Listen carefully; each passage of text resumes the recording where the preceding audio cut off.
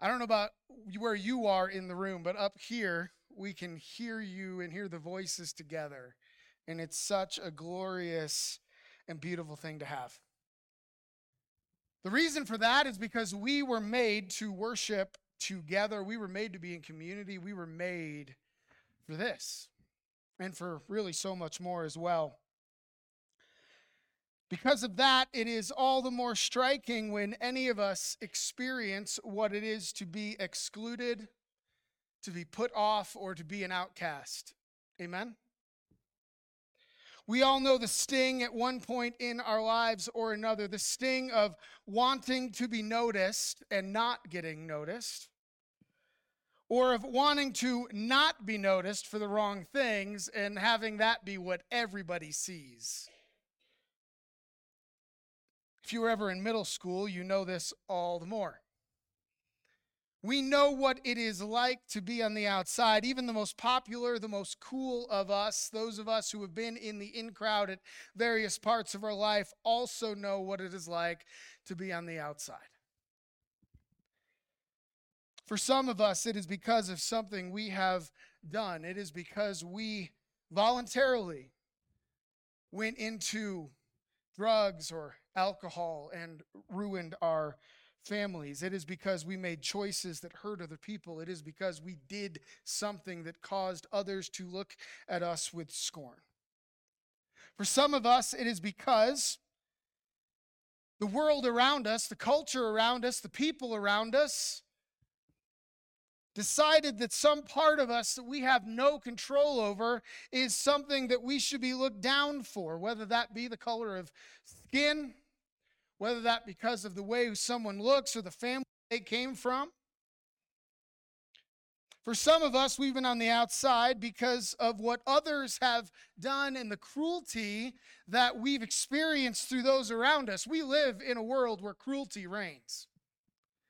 And as much as we pretend it doesn't or want to pretend that it doesn't, we have moments where we realize there are people around us whose actual intention it is to hurt us or to hurt other people. I remember as an adult when I finally came to the conclusion that humanity was not, in fact, good at our core.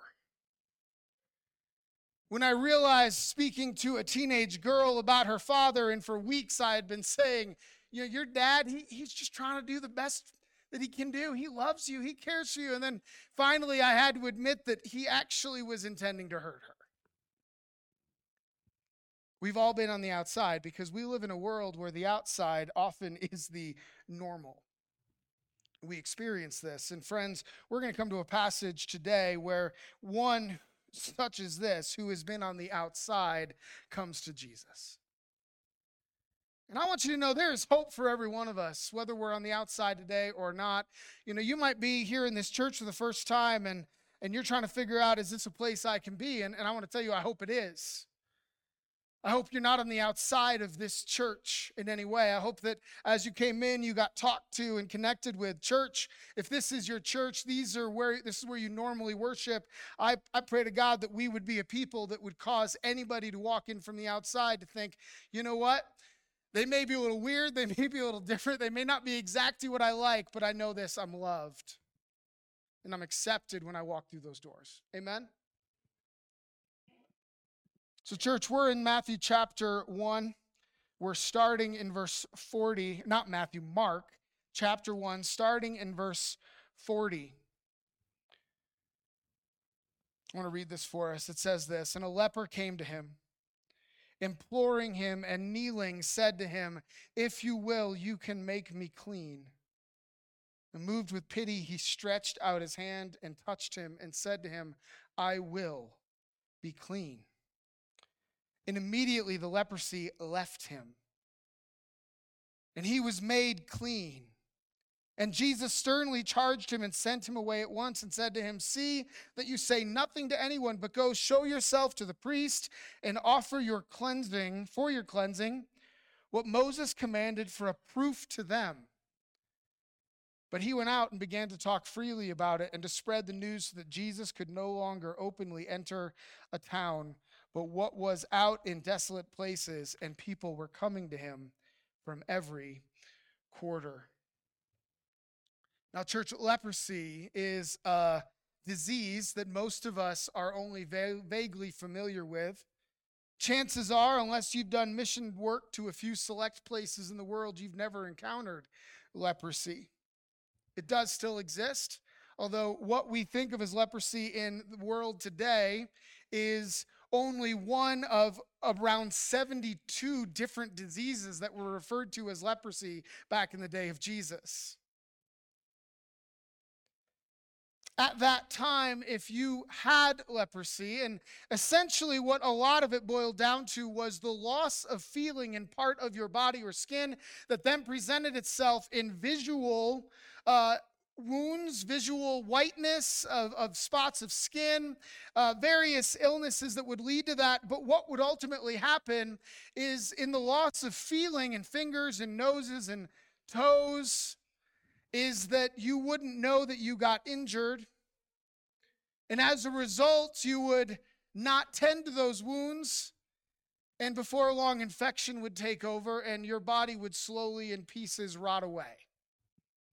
It was utterly horrific. The physical nature of leprosy and what it meant caused it to be the most feared disease of that day.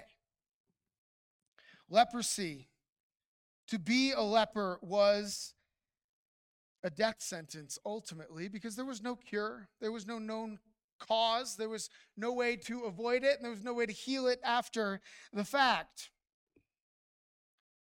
For all the physical problems that it was to be a leper, far worse, I think, was the societal problems. See, if you were a leper, you were automatically excluded from all things in society. You say, well, what do you mean by all things? I mean all things. As you walk down the road, you would have to yell out the words, unclean, unclean. And you weren't allowed within 50 feet of another human being who didn't already have leprosy. Can you imagine walking down the road and yelling out the worst ailment that you have or the horrible things about you that you wish nobody would know? You weren't allowed in the stores.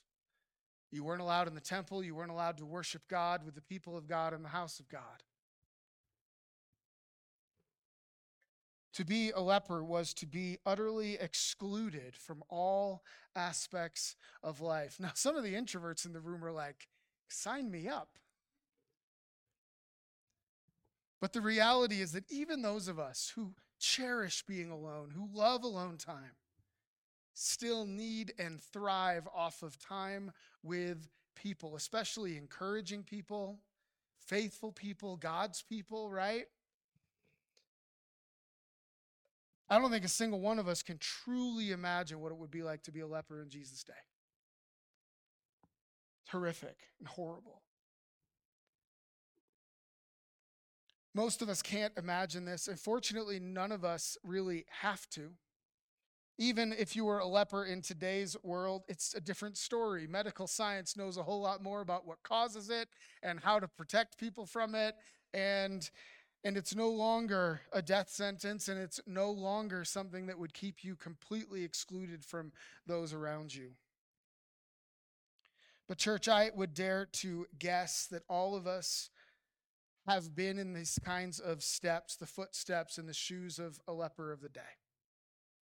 We have all been diagnosed with a condition that is utterly horrible and reprehensible, one that keeps us away from one another, especially when we need to be with each other, one that causes us to lose our family and our friends, in some cases our jobs and our livelihoods. It is a condition in us that breaks us, and it is the condition of sin.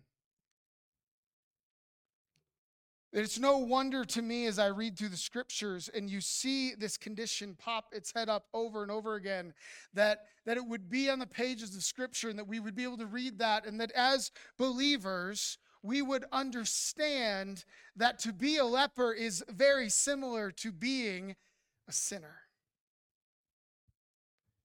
Sin destroys us in much the same way, rotting away healthy flesh and turning it ugly and awful, breaking relationships, causing people to run away from one another. Church, my challenge as we think about this today is to not just think about the leper in this condition, but to think about us. To think about yourself, not the person sitting next to you, though they're a sinner too. But sometimes it gets really easy to see the ugliness and the dirtiness in someone else, and we need to see it in us. And the reason we need that today is because we need Jesus. We need Jesus. And so we're going to look today at a few things. Number one, we're going to start with the leper's position, the leper's heart, his posture in coming before Jesus. Let me read this for us again, just this first verse. It says this: a leper came to him, imploring him and kneeling, said to him, "If you will, you can make me clean." Now, there's three things I want to highlight in this verse for us. The first is the act of desperation that this must be. For a leper to approach somebody else and speak to them is a bold move. There were punishments for those lepers that didn't follow the rules. And this leper, in an act of desperation, perhaps no hope but the hope he has begun to have in Jesus, right? He's hearing that there's this teacher who is capable of casting out demons. We've been looking at that the last few weeks, and who's capable of healing people's physical ailments. And maybe for the first time in this guy's life since his diagnosis of leprosy, he has hope. He's desperate. So what does he do? He comes to Jesus. He breaks all the rules, and speaking to him, breaking the rules, he comes to him. Church, when we come to Jesus, do we do so in desperation?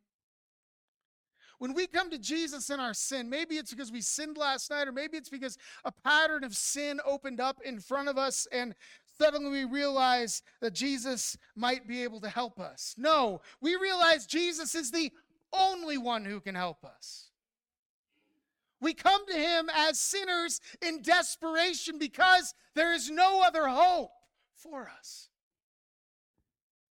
Like this leper, there is no other healing. There's no magic pill that can be taken. There's no therapy classes that are going to successfully move him out of this. Church, we need to come to Jesus in desperation. He's the only hope.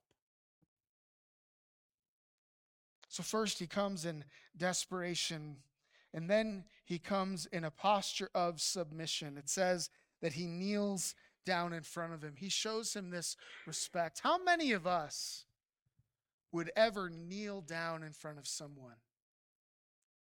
Men, got married. If you did, maybe you knelt down in front of the woman that you decided you wanted to spend the rest of your life with. Do you know that's an act of submission and respect and honor, to say, I am going to honor you above myself. I'm looking up at you as I ask this question because you matter, and what you think matters more than me. This is what it means in traditional marriage for a man to ask a woman to be his wife. And the Bible tells us that we are meant to submit to one another, to honor one another. I tell you, we don't live in a culture at all where you'd find somebody else kneeling down to anybody else.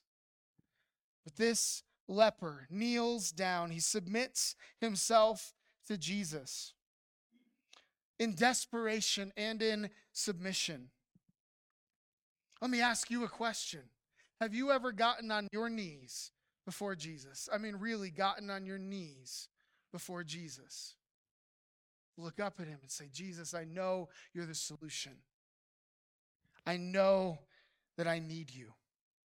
For some of us, we've been going through our whole lives. We've been desperate at various times. We've needed him in our sin. And we've come before him and we cry out to him, but we don't do so on our knees. We do so standing up. This leper comes to him and bows down. Church, we need to be a people who bow down to Jesus, to submit to what he said. The third thing we see in this passage here, right? First is desperation. Second is submission. The third thing he comes to Jesus with is a posture of faith. He comes to him with a posture of faith. Look what it says. And I love these words. These words have captivated me since I was a teenager.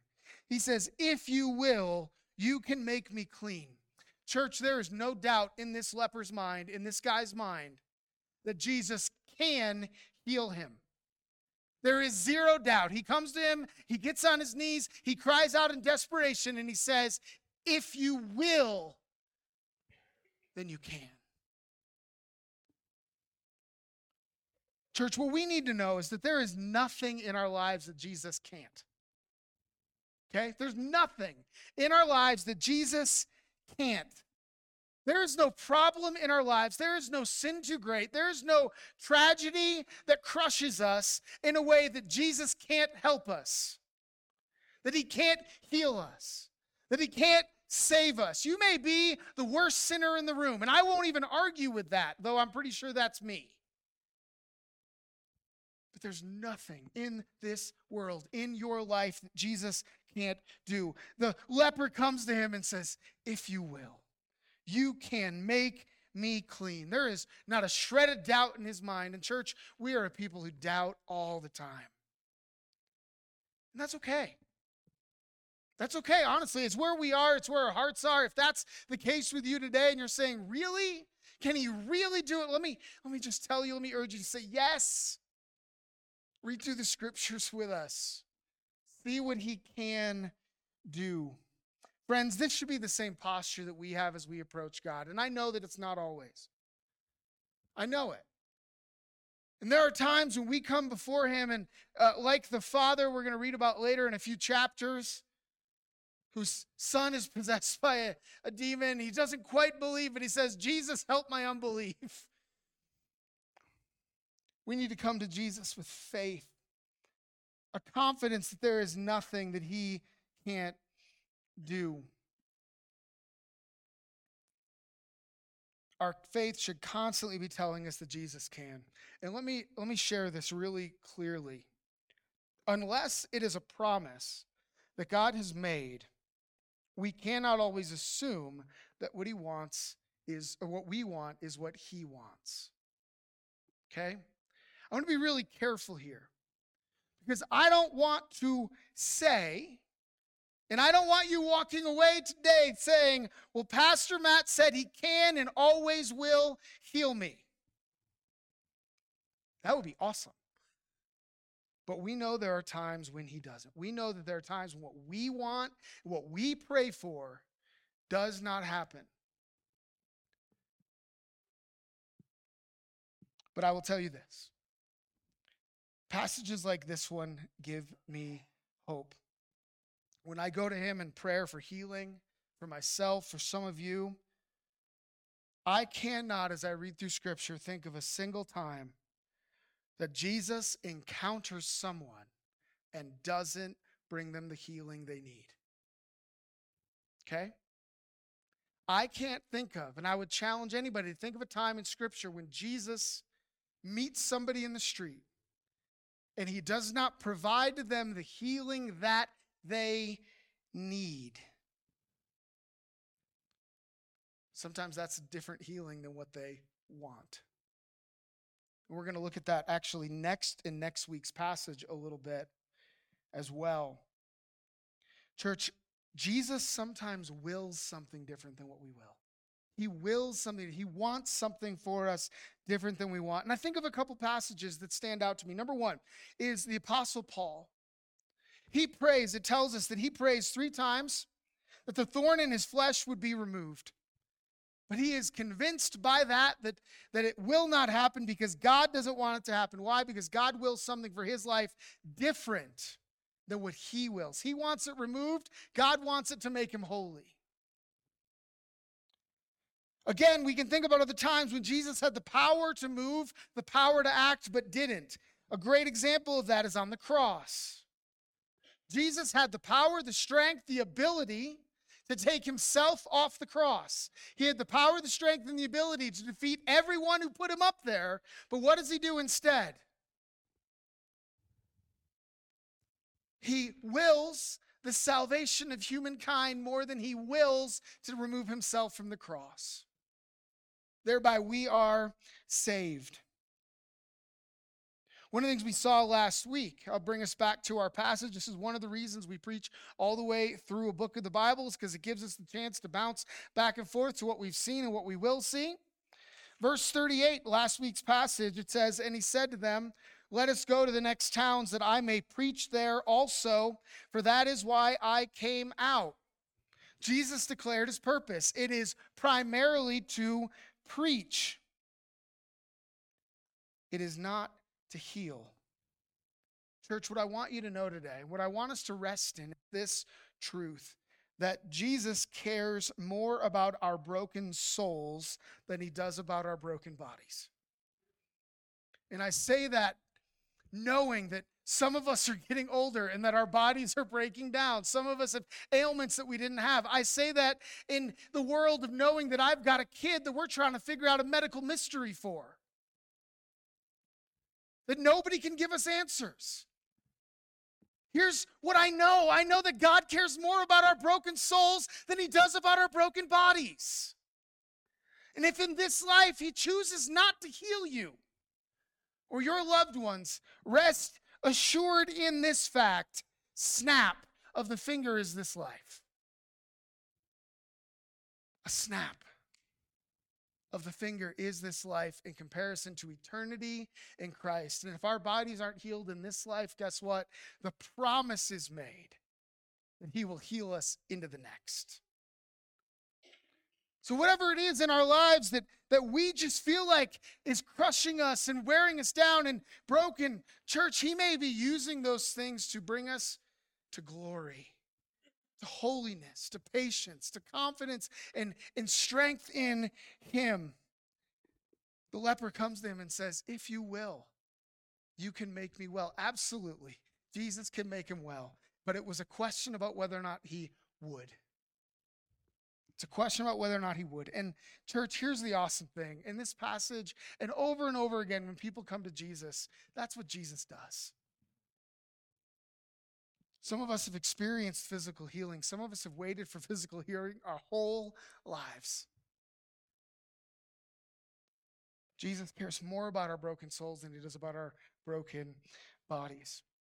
And that brings us to the second thing we're going to look at today, and that is a look at Jesus' heart and his compassion in this passage. We're going to start in verse 41 here.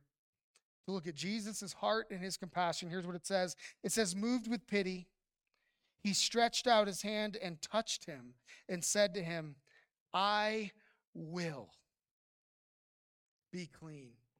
That is a loaded "I will," isn't it?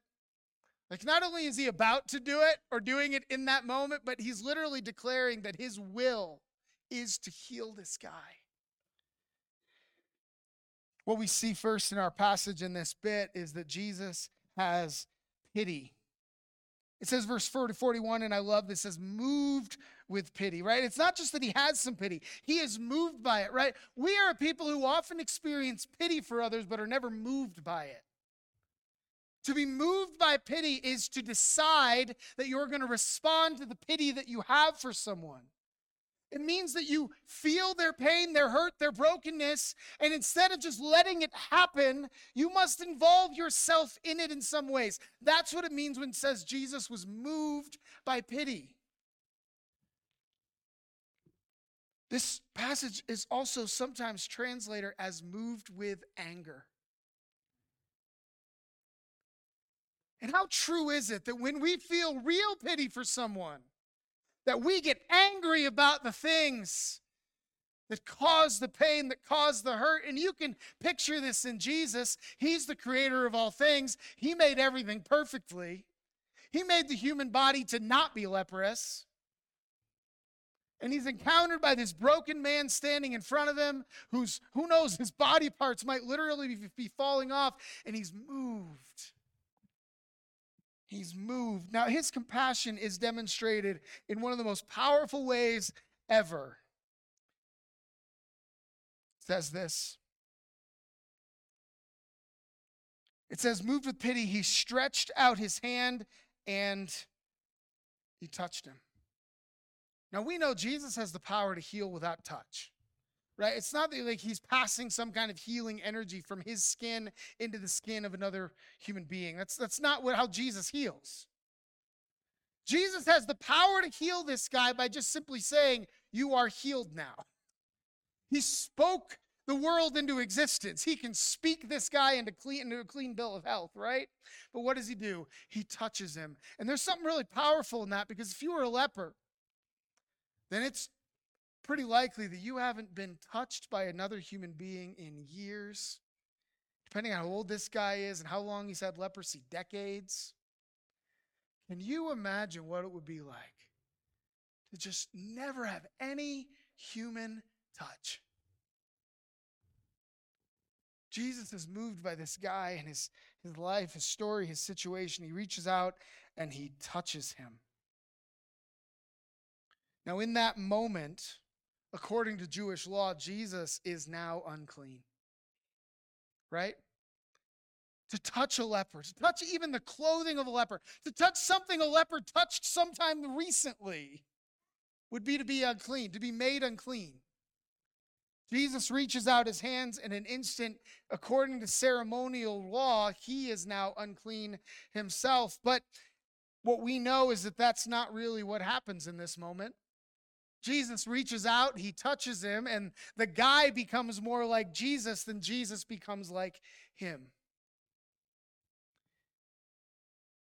He's made clean.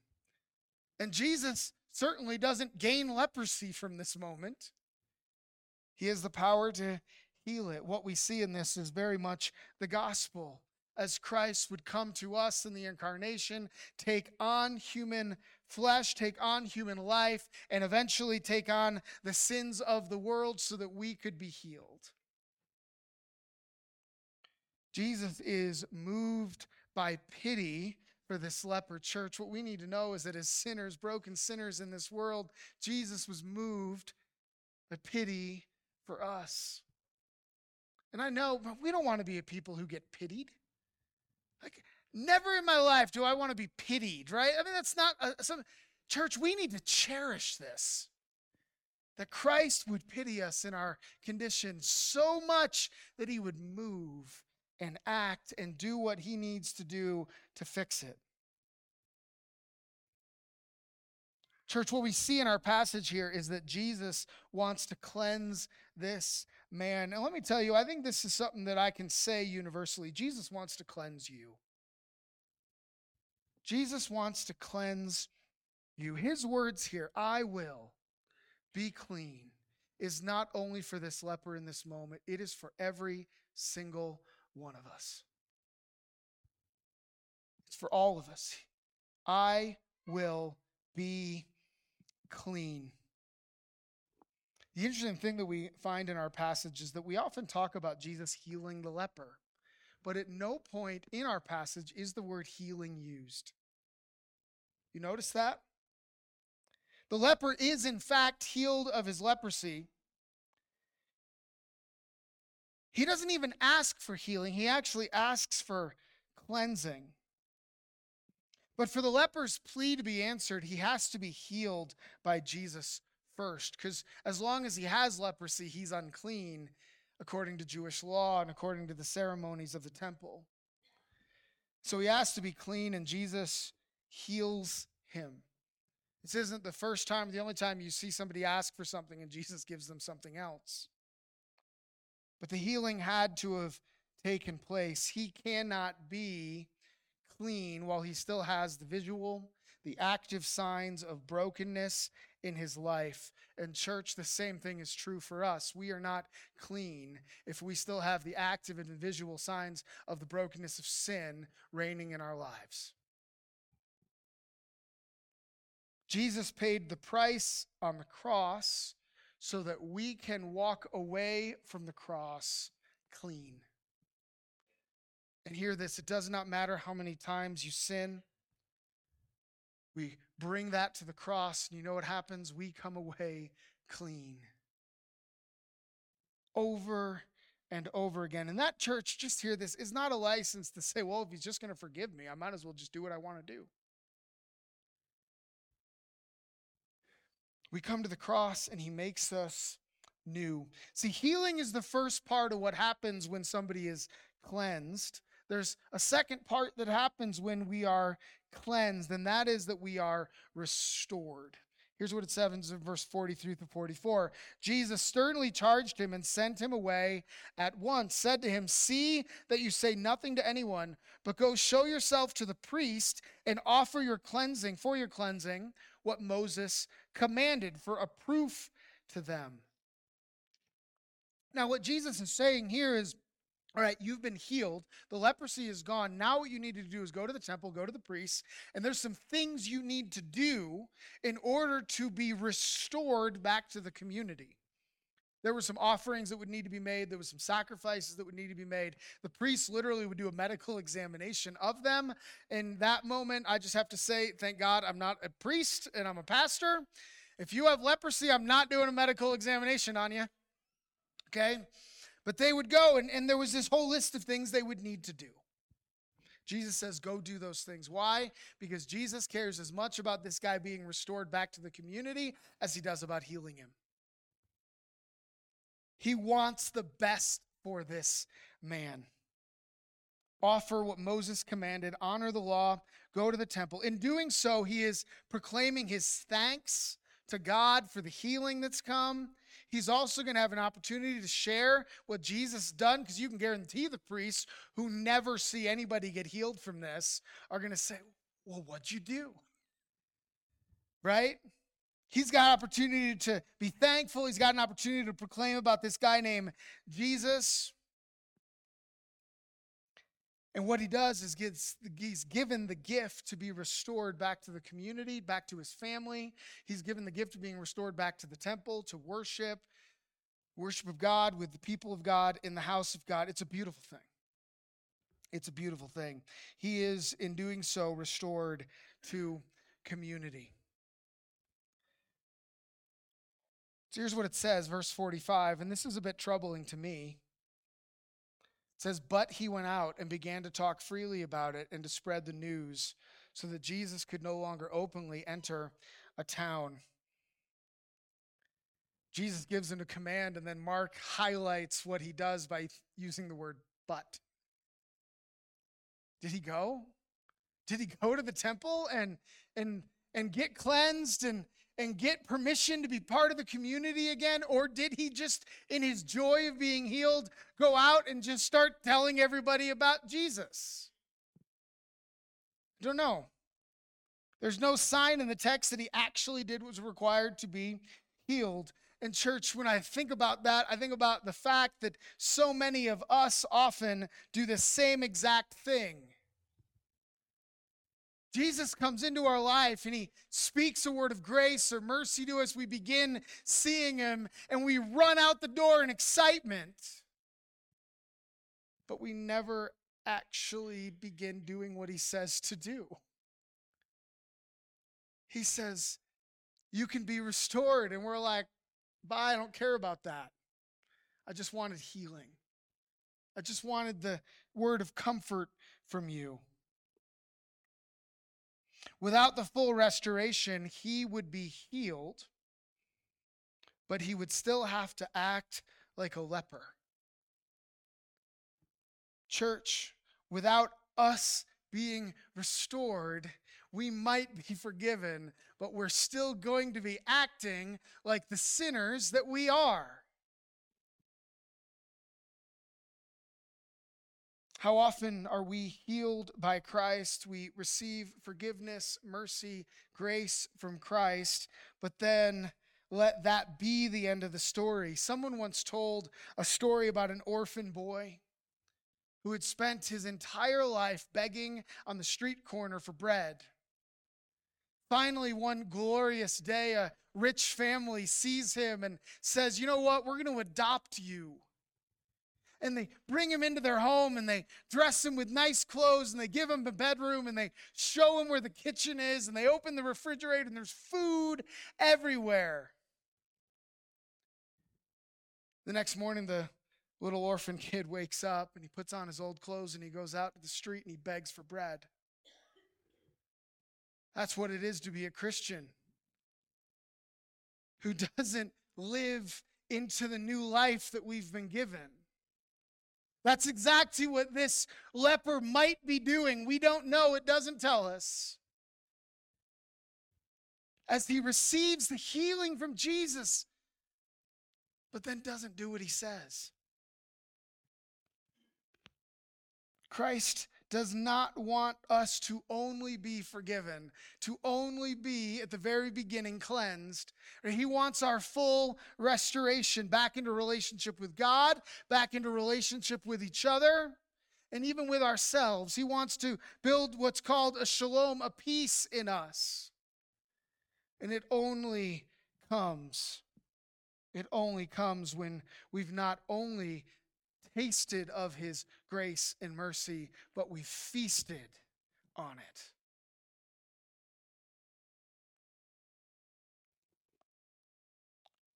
And so the leper who had come to Jesus in desperation, the leper who had come to Jesus in submission and with faith, ends this story in a very different place. Commentator Sinclair Ferguson writes this. He says, he was the epitome of the person who comes to Jesus for salvation, but then refuses to submit to Jesus because he believes he really knows best how to live his own life.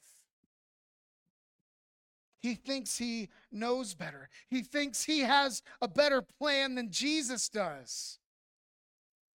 And church, I got to say, we do this. We do this every time that Jesus calls us to himself and we say yes, until we get to that bit of scripture or that bit where the Holy Spirit is working in us and we say no. And we look at this, it makes all the sense in the world to this guy, right? He's just been healed. This is the most amazing day of his entire life. This is better than being bored. Of course he wants to go tell everybody. Of course, you think about this, he's a leper. He's been living in a leper colony. He knows every leper for 100 miles. And what is he thinking? I could go tell them. Hey guys, there's hope in this guy named Jesus. You too can find healing in Jesus. And he runs out the door and he goes and he does that, but he ignores Jesus' words to him. He said, don't go tell anyone. He says, tell no one. You say, well, of course he went and told everybody. That's what I would do. Yes, it is what you should do. But this leper was told by Jesus, who had just healed him of the worst thing in his life, don't tell anyone. The first thing he does is disobey that command. Church, the result of that we actually see in our passage here. It says this in verse 45. Because of this, so that Jesus could no longer openly enter a town, but was out in desolate places, and people were coming to him from every quarter. Church, there's a reason Jesus tells him to be quiet, and it's because Jesus knows that if people knows that he can heal leprosy, he's never going to have another moment for his first things, for preaching the word of God. Because people are going to be seeking him, and they're not seeking him for the right reasons. They're just seeking him for the healing they think he can give. And like this leper, may not stick around for the rest. He could no longer openly enter a town. A number of weeks ago, we looked at the passage, the story about John the Baptist called to prepare the way for Jesus. Here's the deal. The leper does the exact opposite. He actually makes harder. He hinders the way of Jesus. Church, we want to be a people who make straight the paths, who prepare the way for Jesus in people's lives. Right? To do that, it means we must give ourselves over to him. We must do what he's called us to do. We must do life like he's called us to do. We want to make it easier. Now, I do want to highlight one small unintended consequence here. And it's one that I pray that would encourage all of us as we think about this. This leper goes out and disobeys Jesus. And what happens tells us the end of verse 45. Jesus could no longer openly enter a town, but was out in desolate places, and people were coming to him from every quarter. Church, as hard as that was, what that means is that in disobedience, Jesus would still use this to draw people to himself. Last week, we found out that when Jesus was overwhelmed and overworked and busy, what he would do. Verse 35, rising very early in the morning while it was still dark, he departed and went out to a desolate place, and there he prayed. Jesus would go looking for his Father in that desolate place. Church, here's what happens after this man disobeys. When he proclaims Jesus, is the people would go out and look for Jesus where he was. And they would find him in the place Jesus wanted to be, with his Father. I share that because here's the reality we need to accept and to take joy in. He's told not to speak, and it draws people to Jesus. You and I, we're told to speak. Do we really think it's not going to draw people to Jesus? Right? If he can use the disobedient guy to bring people to him, guess what? He can use us in our faithfulness and obedience to what he said for us to do the same thing, to draw people to him. That excites me. Right? I get uncomfortable when I think about sharing my faith with people who aren't Christians, with random people in my life. Newsflash, pastors experience that too. But here's what we see. We see God working through it. In church, we are a people who have been healed, cleansed, restored back into a relationship with God through Christ. Amen? And we are people who are not given the instructions to remain silent about what's happened to us and about what Jesus has done. Amen?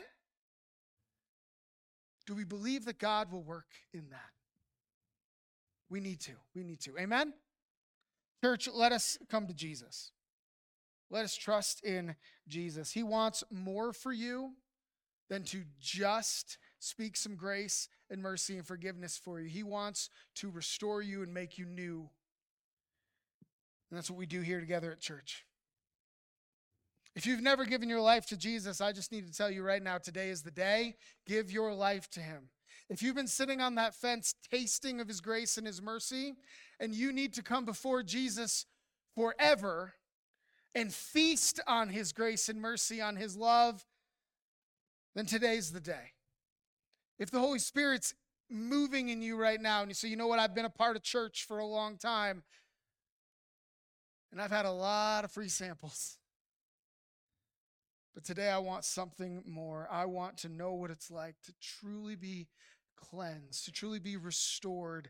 Then today's the day. I invite you to come forward to me during communion or after. Turn to the person next to you or near you that you think loves Jesus and say to them, hey, I want to love Jesus too. How do I do that? The person next to you could probably help with that. Church, we want to extend that invitation to all of us here today. We need it. We need it. So again, if you have never come to Jesus, you've never given your life to him, then today, the Spirit's moving in you, come speak with me. Come pray with me. Come forward and let us celebrate what God is doing in you.